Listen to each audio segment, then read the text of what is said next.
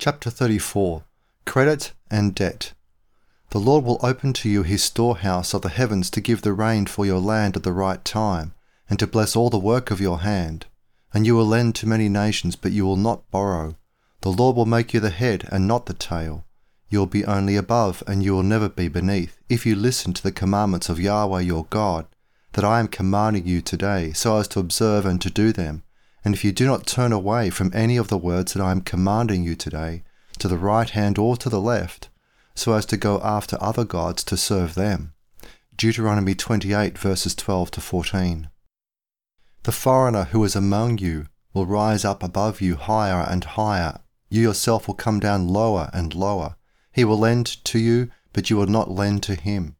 He will be the head, and you will be the tail. All these curses will come on you and will pursue and overtake you until you are destroyed.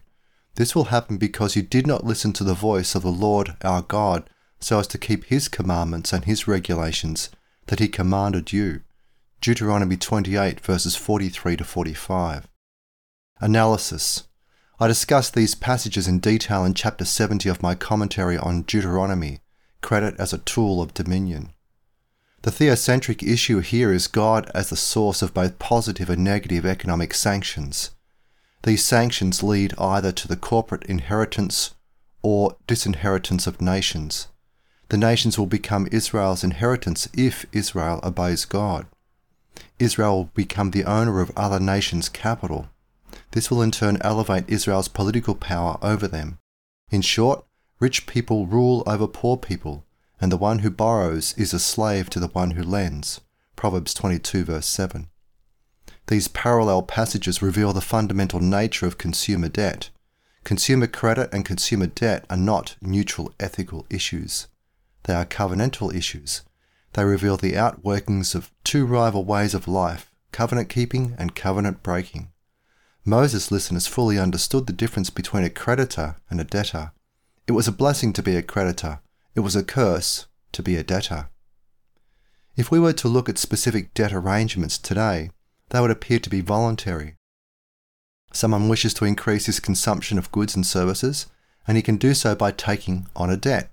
Someone else wishes to increase his net worth by sacrificing consumption in the present for greater income in the future. He lends money to the person who wishes to increase consumption. But in the era of the Old Testament, and in fact prior to about 1920 in the United States, consumer debt was primarily generated by crisis in some families' lives. Consumer credit was a result of major setbacks in the lives of certain individuals. Collateralized credit for business purposes existed in the Old Testament era. Some arrangements can be found in the records of ancient civilizations. There was a developed credit market in Babylon and even earlier civilizations. Entrepreneurs made decisions about the likelihood of profitable ventures. They would sometimes borrow in order to fund these ventures. Without the funding, the businessman would be unable to launch the ventures. But these were highly risky debts. A person's failure to meet his debt obligations could lead to severe negative sanctions. The person could lose whatever he had used as collateral for his debt. He might even be sold into servitude.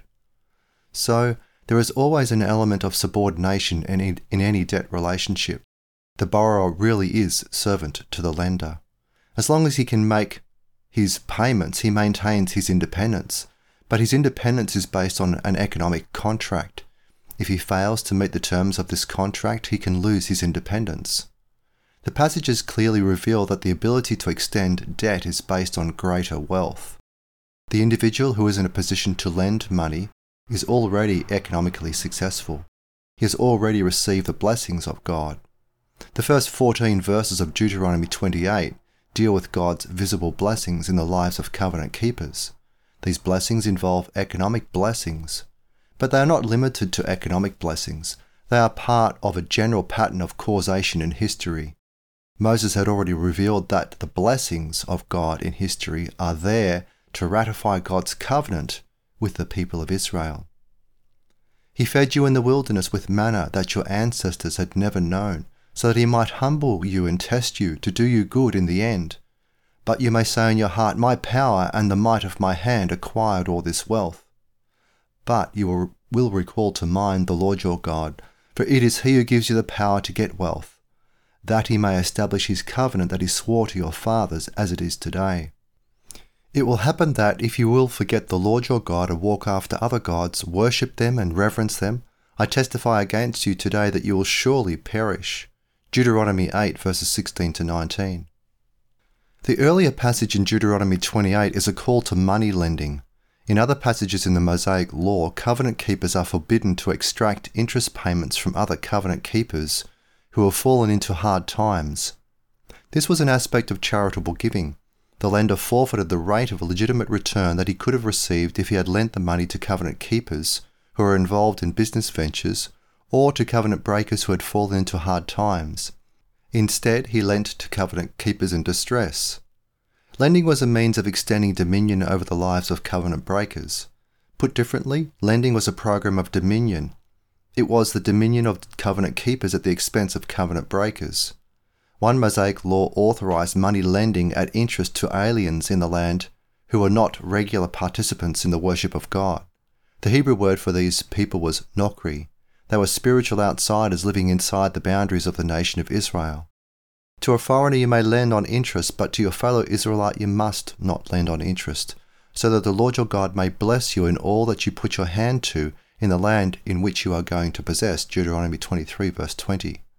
But there was another kind of foreigner, a resident alien who did worship God, but who was not a member of the congregation yet. There was a prohibition on lending at interest to him. If your fellow countryman becomes poor so that he can no longer provide for himself, then you must help him as you would help a foreigner or anyone else living as an outsider among you. Do not charge him interest or try to profit from him in any way, but honor your God so that your brother may keep living with you. You must not give him a loan of money and charge interest, nor sell him your food to earn a profit. Leviticus 25 verses 35 to 37. The sojourner, Toshorb, was to be treated as a brother, kindly. He was to be granted charity when needed. In the New Testament, Jesus extended this principle. If you only lend to people from whom you expect to be repaid, what credit is that to you? Even sinners lend to sinners to get back the same amount. But love your enemies and do good to them. Lend expecting nothing in return, and your reward will be great. And you will be sons of the Most High, for he himself is kind toward unthankful and evil people. Be merciful just as your Father is merciful. Luke 6 verses 34 to 36. In the New Testament, lending to people in distress is a form of mercy. It is a form of evangelism. It is a way to testify to God's mercy. This is an extension of the famous passage in the Lord's Prayer, "Forgive us our debts as we also have forgiven our debtors," Matthew 6 verse 12. The extension of credit to people in distress is therefore not to be evaluated in terms of profit and loss. It is also to be seen as a means of evangelism. It has to do with a personal universe governed by a God who has shown mercy to covenant keepers. The general outlook of the Bible regarding debt has not changed. Debt is still seen as a liability. It is still seen in terms of a hierarchical system of economic authority. The borrower is servant to the lender. The Apostle Paul wrote this, "Owe no one anything except to love one another, for he who loves his neighbour has fulfilled the law." Romans 13 verse 8. It is a good thing to be a lender. It is a good thing to be the recipient of sufficient wealth and history to enable you to lend. But lending should be governed by the principles of evangelism, not simply by the principle of increased wealth. God is entitled to a positive rate of return. He expects this. This is what the parable of the talents is all about. But this process of extending the kingdom of God is twofold. There is a profitable element in becoming a money lender, but there is also a charitable element. A person who is in a position to lend money should be aware of both aspects of credit and debt. Part A. Time orientation. As I have already discussed in Chapter 30, lending is an aspect of time orientation. Some individuals are highly future-oriented. They discount the value of future wealth at a much lower rate of interest than a person who is present-oriented. They are willing to forfeit present consumption for the sake of greater future consumption. They are willing to lend at a low rate of interest. They transfer the control of money over to a borrower only on this condition. The borrower agrees to pay back the loan plus a positive rate of return, which we call the interest rate. The fact that some people are present-oriented and are therefore willing to become debtors is indicative that there are fundamental differences between people with respect to time preference. I have cited the work of Harvard political scientist Edward Banfield, who in the late 1960s described present-oriented people as lower-class individuals. I think this is a correct assessment. There is an ethical component to both credit and debt. It is far better to be future-oriented than present-oriented. Being future-oriented is a blessing of God. Being present-oriented is a curse of God. These rival views of time manifest themselves in children as early as age 4. There was a famous psychological experiment conducted by a psychologist at Stanford University, Walter Mischel. It was conducted in the 1960s and 1970s. It involved dozens of young children. A young child would be left in a room with a marshmallow. The psychologist would tell the child that the child would receive a second marshmallow if he did not eat the marshmallow in front of him. Then the psychologist would depart for 15 minutes. This rate of return was of course astronomical, 100% in 15 minutes. There was a moving picture made of each child. Some of them squirmed, some of them ate the marshmallow, some of them avoided eating the marshmallow, generally by not looking at it. There were follow-up studies of the performance of these students in high school and early adulthood. The students who had resisted eating the marshmallow generally had superior academic performance as teenagers and young adults. From a biblical standpoint, individuals should be trained from a young age in the benefits of future orientation. This is part of training for dominion. Christians should be taught to trust God's providence in their lives. They can therefore rely on God to provide sufficient income to maintain their families, their businesses, and their specialized callings in life. They believe in ethical cause and effect in history. They learn not to trust their money, their brains, their entrepreneurship, and other earthly advantages. These advantages are not the result of impersonal luck, impersonal fate, or random events in history. They are part of a providential decree of God to extend the kingdom of God in history. There is nothing immoral with lending at a rate of interest to the equivalent of the nokri, the covenant breaker who has little self-discipline and who is not interested in conforming himself to the ethics of God. He should be put in a subordinate position to the covenant keeper. He should be reminded that he is subordinate to God, and one manifestation of this subordination is his position of indebtedness. Similarly, Christians should be taught from an early age not to become debtors in such arrangements for exactly the same reasons. They should not be subordinate to covenant breakers. When an asset is a productive asset, the borrower has to make an assessment of his degree of liability and risk in that relationship. The purchase of a house by means of a mortgage is a common way for young people to establish ownership of an appreciating asset. If the contract does not allow the creditor to receive anything in return from a default except the collateral, namely the house, then such a debt may be legitimate. But if the debt contract enables the creditor to attach a lien against the wages of an individual, then it is better to rent and thereby avoid debt. The key issue is the collateral. If the loan's collateral is a person's future income, then the debt does place him in a position of servitude. It should be avoided. Part B. Debt, credit, and exchange. When a person sells an item to another person, there is either an immediate exchange of present assets or the establishment of a credit-debt relationship. In the first case, one participant receives goods, services, or money from the other. The other party to the transaction receives the reciprocal, money. In the second case, one participant receives present assets in exchange for a promise to pay future assets, money. Credit and debt are simultaneous and reciprocal. One person surrenders ownership of goods or legal claims on future goods, or else he supplies present services. For this, he receives the other person's promise to pay future goods or services, or ownership of a third party's promise to provide goods or services in the future. There is present value received on both sides of the transaction. Promises to pay often possess present value. The more trustworthy the promise maker is, the greater is the economic value of the promise, that is, the lower the risk of default. Because promises to pay possess present value, there is value for value exchanged. Neither party in the exchange is asked to surrender something for nothing. Neither party is expected to gain something for nothing. Each party exchanges in order to receive something of greater value to him than what he surrenders. But there is not an exchange of presently consumable wealth. One or more party in the transaction promises to pay future consumable wealth. In most exchanges in a modern economy, there is an element of delayed payment. Most exchanges have an element of debt and therefore credit. Most exchanges are by cheque or digital transaction. Only a comparative handful of exchanges involve currency, which means current payment. Very few exchanges are pure barter. Barter is a characteristic of a low division of labour society, that is, a backward society. Therefore, the greater the division of labour, the greater the level of debt credit. The greater the division of labour, the greater the specialisation of both production and consumption. That is, the greater the number of choices. The greater the number of choices, the greater the wealth of the society. If credit produces wealth through thrift, then so does debt. Credit and debt are two sides of the same legal relationship. We can accurately say then that debt produces wealth. There is no way around this fact until such time as all electronic payments are cleared instantaneously. The high per capita output of modern society rests on an extensive division of labour and therefore extensive credit debt. Without credit debt, most of the world's population would die within a few weeks.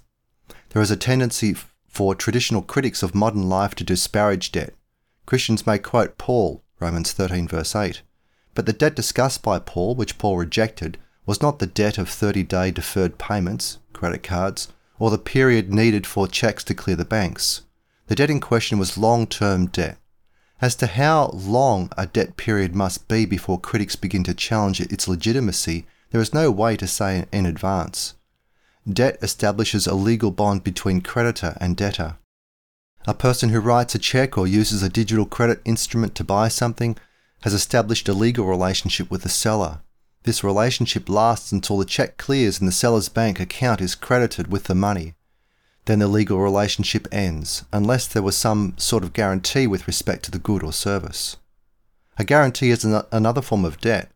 When an automobile manufacturer sells a vehicle with a 6-year or 100,000 mile or kilometre guarantee, the manufacturer becomes a debtor to the buyer. This is not usually called a debt, but the sales contract establishes a debt.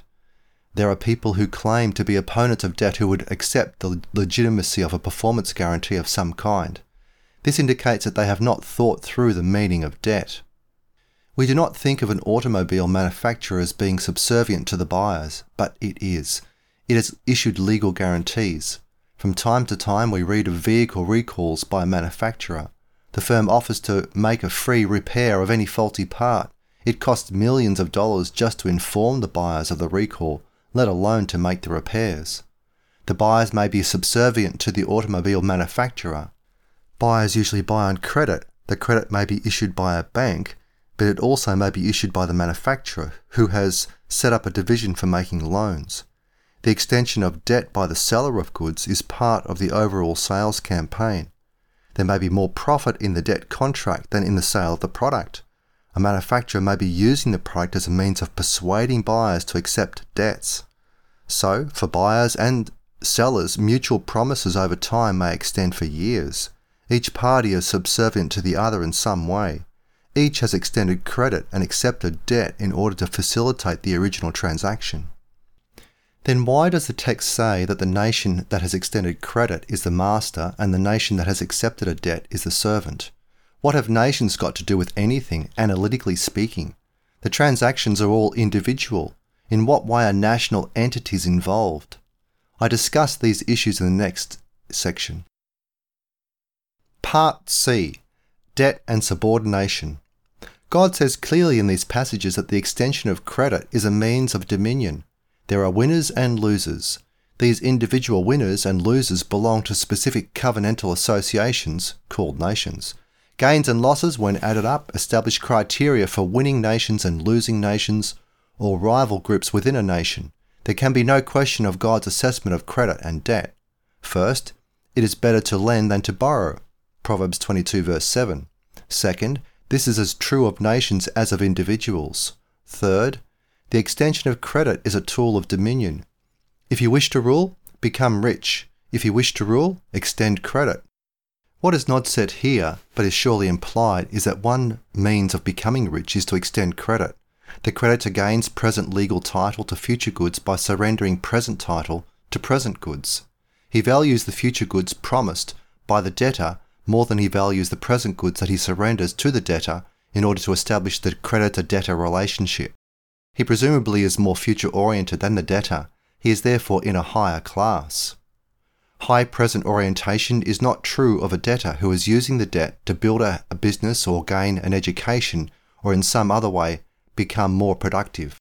He has adopted an economic position described by the Bible as subservient, but he does this temporarily for a purpose, to become a ruler later.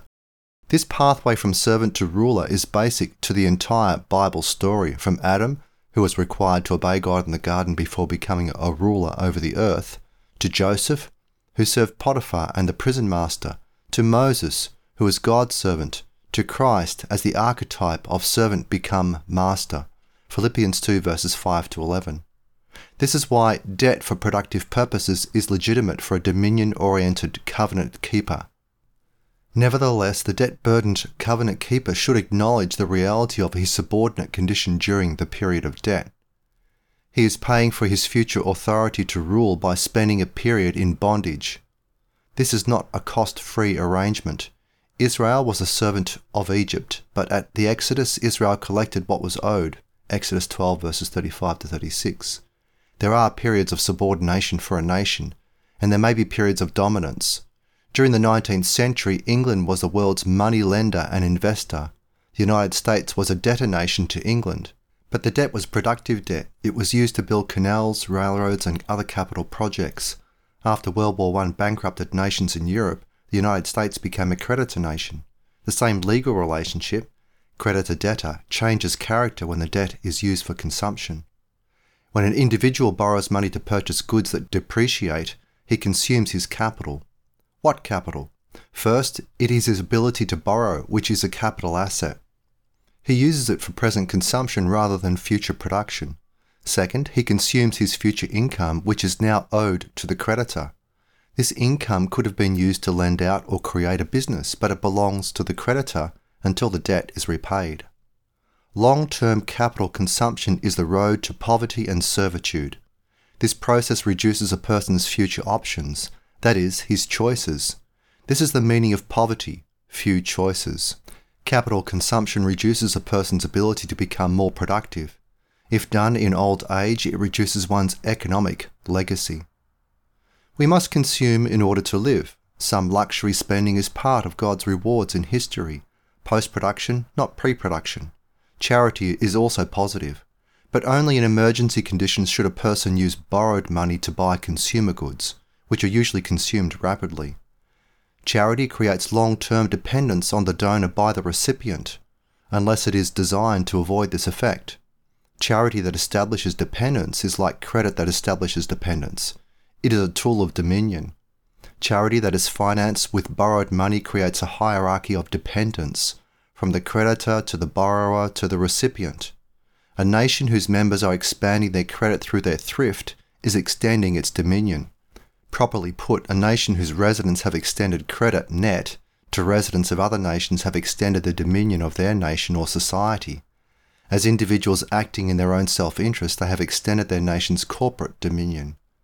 The market-produced fusion of personal dominion and corporate dominion was not widely understood prior to the publication of Adam Smith's Wealth of Nations. Conversely, Deuteronomy 28 verses 43 to 44 indicates that a nation that is a net borrower may be under a long-term curse, or it may be involved in a capital formation program.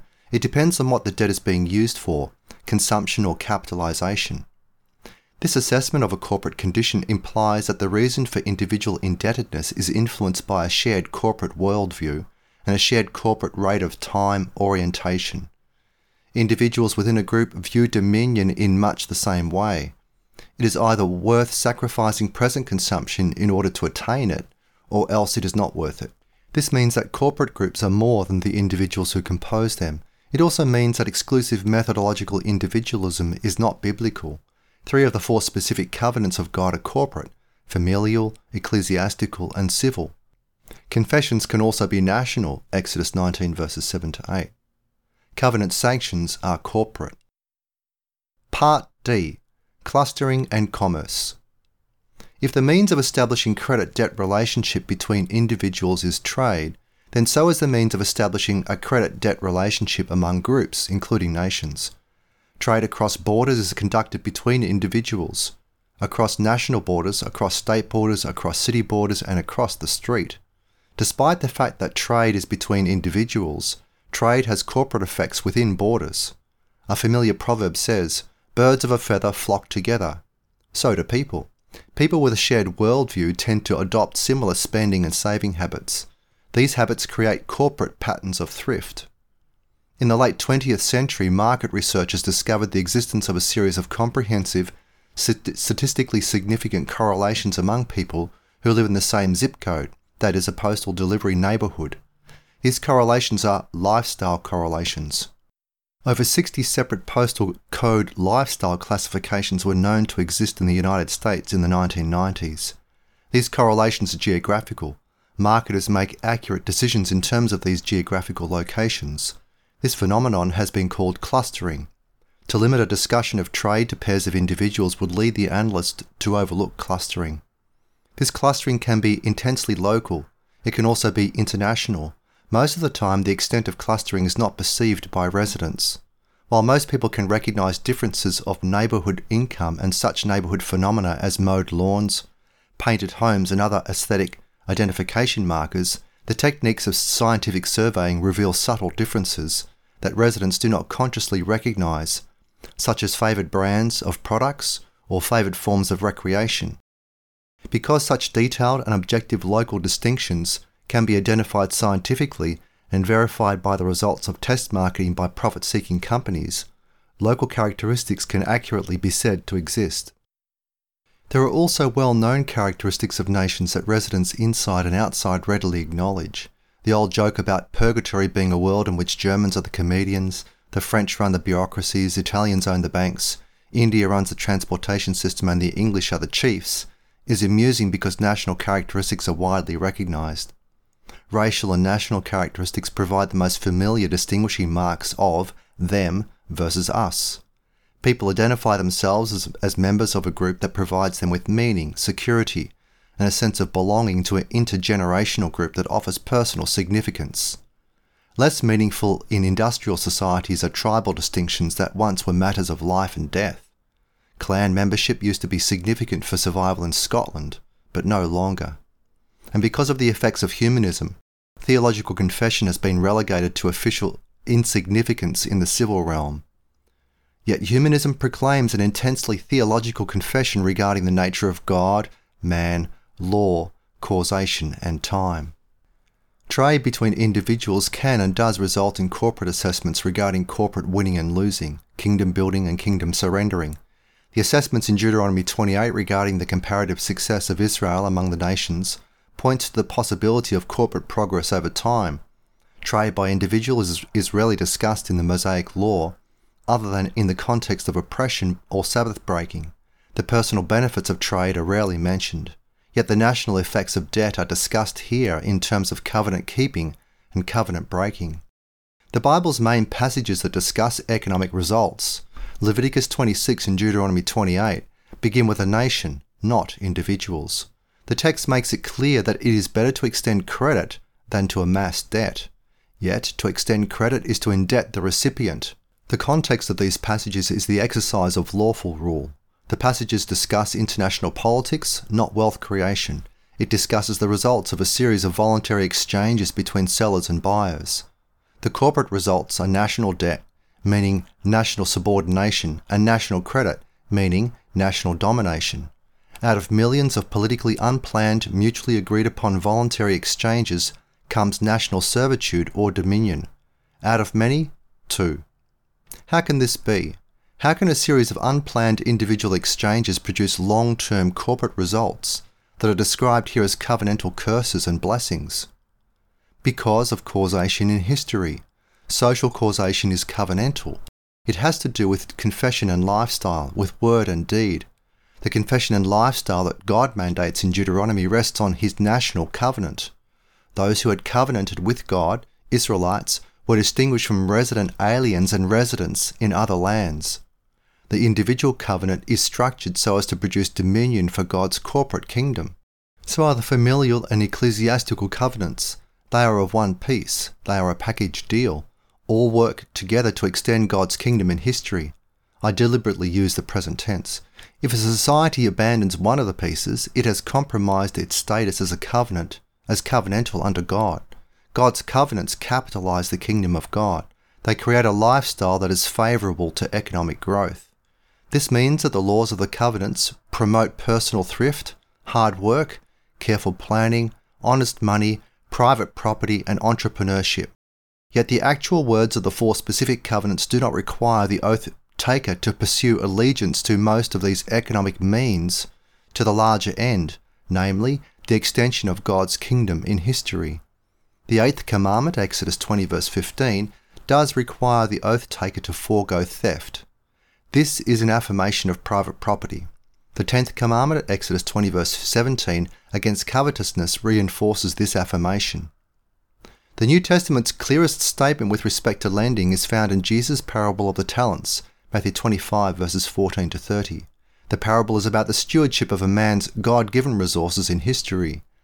The man who buried his talents, returning nothing extra, had misunderstood the biblical principle of value-added investing. He was criticized harshly by the owner, who told him that he should have lent the money at interest. This passage legitimizes banking and interest. The money returned to the owner should have been more than the money delivered because interest was available to the risk-aversive steward. By forfeiting any interest return, the steward cheated the owner of a legitimate return on the use of his money. Part E. Leverage and liability. The great advantage of debt is that it provides leverage. Let me illustrate the power of leverage. 1. Leverage is two-way. An investor borrows 90 ounces of gold to make an investment. He may be an entrepreneur who has a business. He may be a speculator. He uses 10 ounces of gold of his own money and he borrows the 90 ounces. He makes an investment that is worth 100 ounces of gold. Let us say that the value of the investment doubles over the next year. He now has 200 ounces of gold. If he borrowed 90 ounces at 5% interest, he repays the lender 94.5 ounces. This leaves 104.5 ounces of gold in the account. On the basis of his investment of his own 10 ounces of gold, he has made 94.5 ounces of gold. That is almost 9.5 times his initial investment. If a person invests wisely with borrowed money, his rate of return on his investments will be very high. Had he invested 10 ounces of gold with no leverage, he would have 20 ounces of gold at the end of the year. That is a profit of 100%, but that is nothing compared with 9.5 to 1. The problem with leverage is that it is a two-way street. If the person borrows 90 ounces of gold and the investment falls to half of the initial investment of 100 ounces of gold, he will owe the investor 94.5 ounces of gold at the end of the year. The investment will be worth only 50 ounces of gold. How will he repay the creditors? He has a liability of 104.5 ounces. He has lost his initial investment of 10 ounces. Where will he get the extra money to repay the lenders? The threat of loss reduces people's degree of leverage. They do not borrow 90 ounces of gold in order to make a 100-ounce investment. They may borrow 50 ounces to make a 100-ounce investment. In the commodity futures markets, people do borrow at very high ratios. But if the investment declines in value, the borrower receives what is called a margin call. He must come up with additional money to maintain the contract. If he does not do this, his commodity broker will sell the contract and he will be out of whatever money he invested. Under extreme circumstances, he could become liable for a great deal more than his initial investment. This does not happen often, but it can happen. He is at risk for all of the money. The brokerage firm can then force him to pay this money out of his existing capital base. The commodity futures market is a highly uncertain market, and most investors do not profit in this market. It is a market limited to people with a great deal of money or middle-class people who are willing to bear a great deal of uncertainty. The existence of debt enables successful investors to accumulate enormous wealth within one lifetime. What would have taken a family several generations to accumulate, one individual can accumulate within 2 or 3 decades. Most investors do not successfully use debt, and they disappear from the market. Successful investors do use debt, and they become dominant in their particular markets. This has led to large corporations that have significant market share. But these corporations rarely survive 3 generations. They accumulate enormous wealth by means of debt, but they dissipate this wealth over time. They do not maintain dominance on a permanent basis. In this sense, they are like most families. The founder of a family may accumulate enormous wealth, but over time, the heirs dissipate that wealth. The regression to the mean reasserts itself. These families no longer remain dominant in whatever field the founders initially established, what looked like a dynasty. The market process enables the creation of large, successful companies in relatively brief periods of time, but then this same process shrinks the profitability of these older established firms. The more debt they have, the more vulnerable they are in times of recession. 2.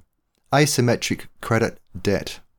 Beginning in the late 19th century, this arrangement began to be modified by the advent of limited liability corporations.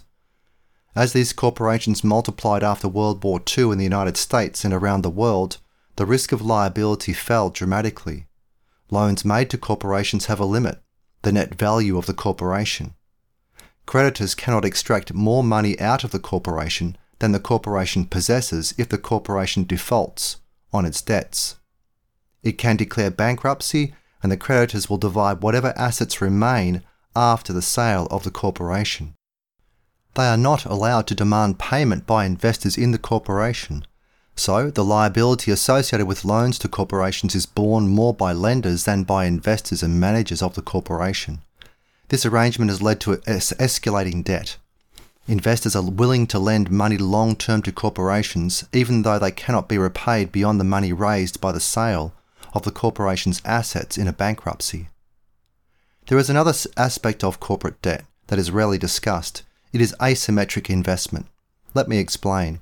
If an investor buys a 30-year bond from a corporation for 1 ounce of gold, and the bond pays 5% per annum, the bondholder becomes an entrepreneur.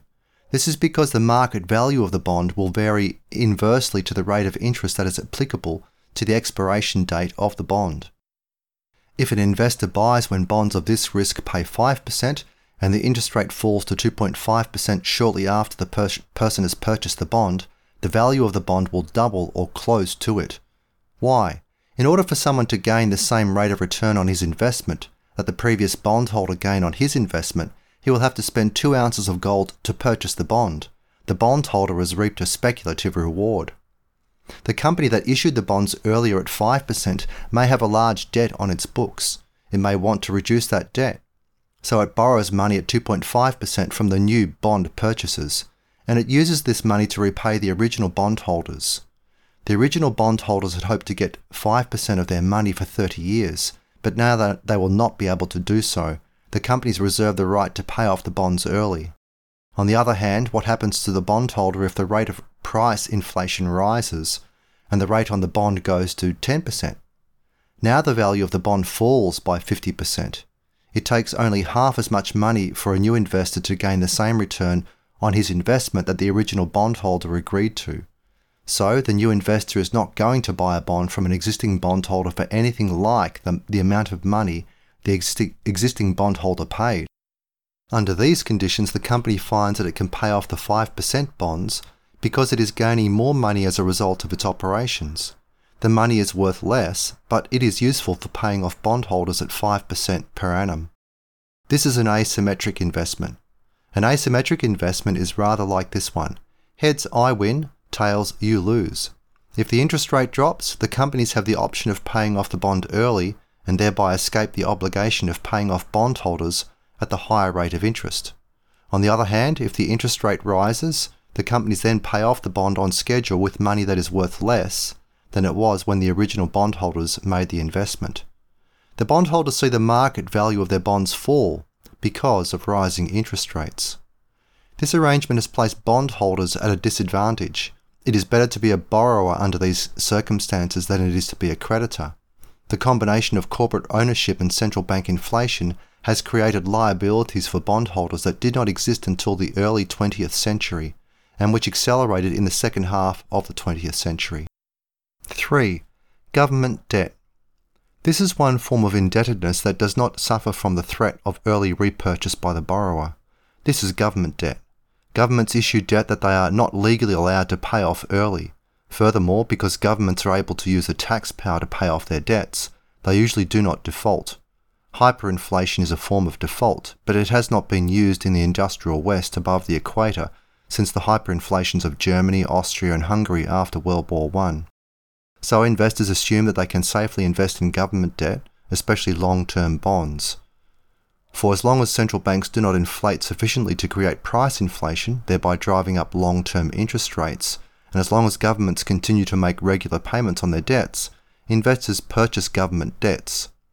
The rise of government indebtedness, beginning with the outbreak of World War I in 1914, has proven to be relentless around the world. This money is not used for the purpose of increasing production. It is used to fund existing government policies and programs.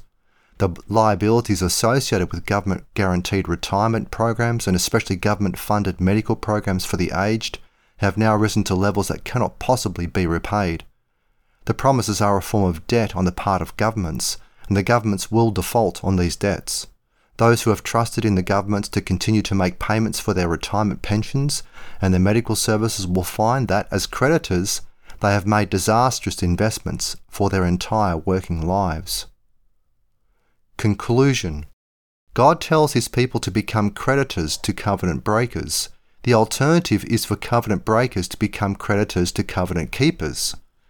This is evidence that credit and debt are inescapable concepts. It is never a question of avoiding credit-debt. It is a question of who extends credit to whom. As individuals, covenant keepers are supposed to run balance of payments surpluses, that is, sell more to covenant breakers than covenant breakers buy from them. Covenant keepers are to lend money to covenant breakers. How can this take place? It can if covenant breakers spend more of their money on goods and services sold by covenant keepers than they spend on goods and services sold by covenant breakers. The difference in the total is lent by covenant keepers to covenant breakers.